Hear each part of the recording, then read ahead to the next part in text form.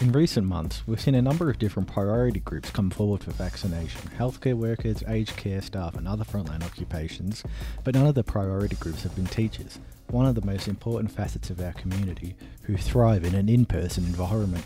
We caught up with Victorian teacher Taylor on why she feels teachers should have been in some form of priority list.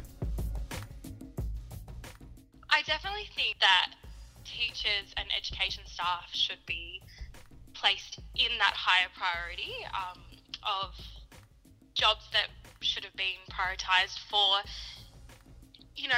should be classified as essential workers. I'm pretty biased being a teacher, but I've just seen how this has affected my colleagues, and I just think that, yes, we should have been listed as essential workers in the whole scheme of things. The snap lockdowns being great for suppressing COVID-19, but taking an emotional toll on teachers and their students throughout the last year.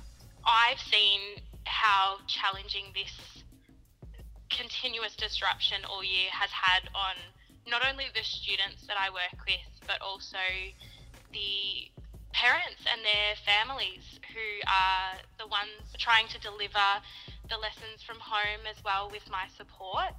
I think it's slowly having a negative impact on their well-being, and these disruptions, if they continue, are just putting these children at further risk of falling behind, and I would hate to see the effects that this has long term. We also caught up with Education Director of the Grattan Institute, Jordana Hunter, who tells us why she feels teachers should have been a priority group for the vaccine. I think, there's no question that there'll be times when schools will need to be closed to get on top of outbreaks quickly. We still have such a low level of vaccination coverage across the country that getting on top of outbreaks quickly remains the best way to keep kids in schools. But at that same time, we need to be doing everything possible to limit the number of school closures and the geographic sweep, of school closures that need to occur to manage outbreaks. We know that school closures cause harm to kids.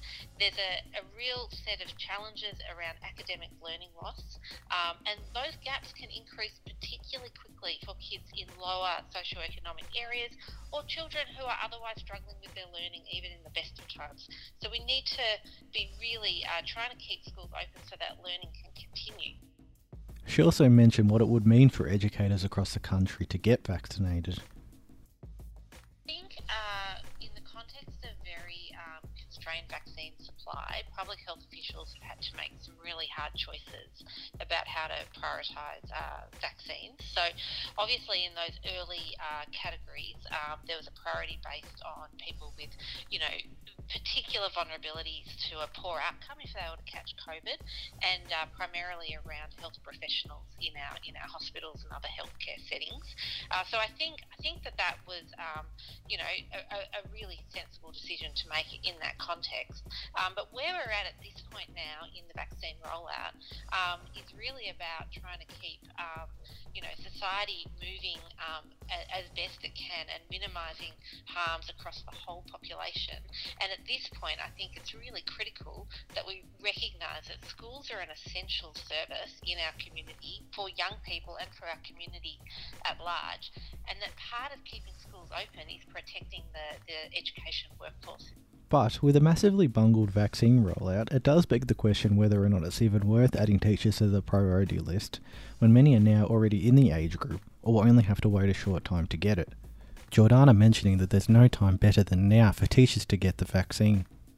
It's the two aspects of vaccination. It's one thing to be eligible for a vaccine. It's another thing to have had the opportunity and support to get that vaccine. With Taylor echoing a similar sentiment.